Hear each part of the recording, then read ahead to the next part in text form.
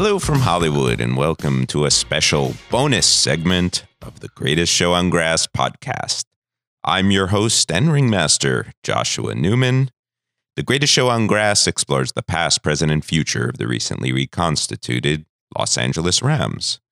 That was David Bowie with Let's Dance from his 1983 album, Let's Dance, an apt beginning to an episode that's about dancing and which takes place in 1983.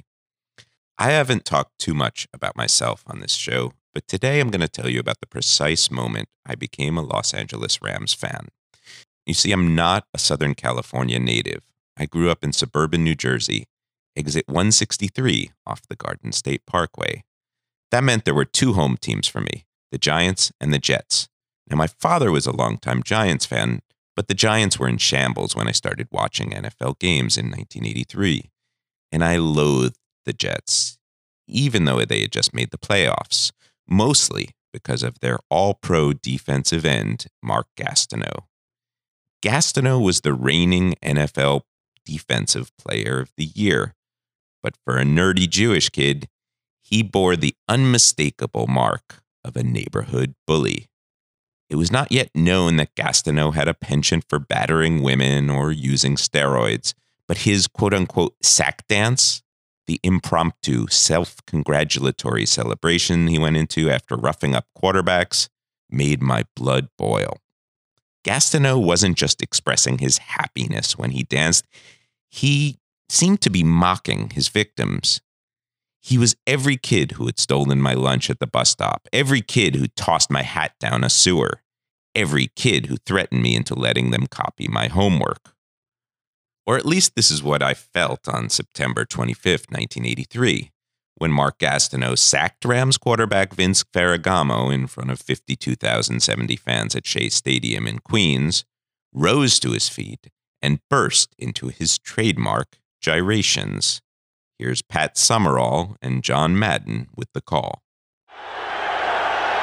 Third down. Ferragamo by Gastineau.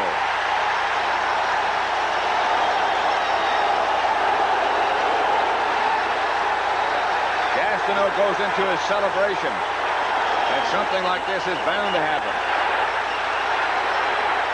Maybe a while before he celebrates again. The LA Rams seemed like the opposite of bullies.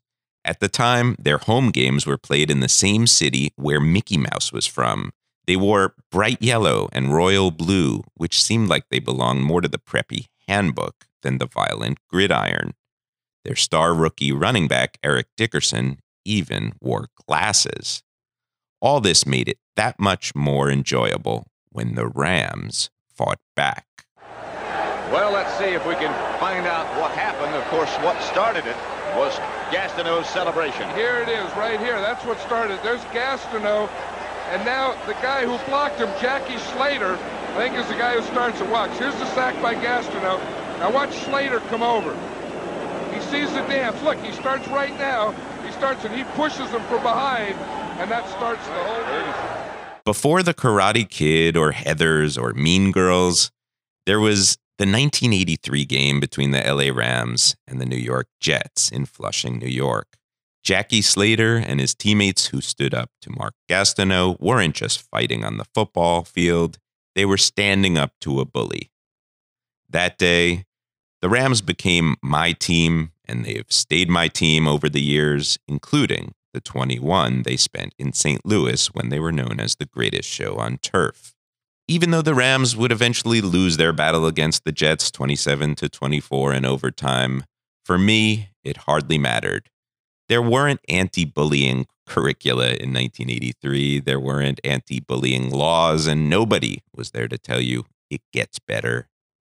But for a 12-year-old in suburban New Jersey, rooting for the Los Angeles Rams was good enough. Thank you for listening to this bonus segment of the Greatest Show on Grass podcast. Please like us on Facebook, follow us on Twitter, and spread the word to friends who enjoy football, Hollywood history, and their frequently ridiculous overlap.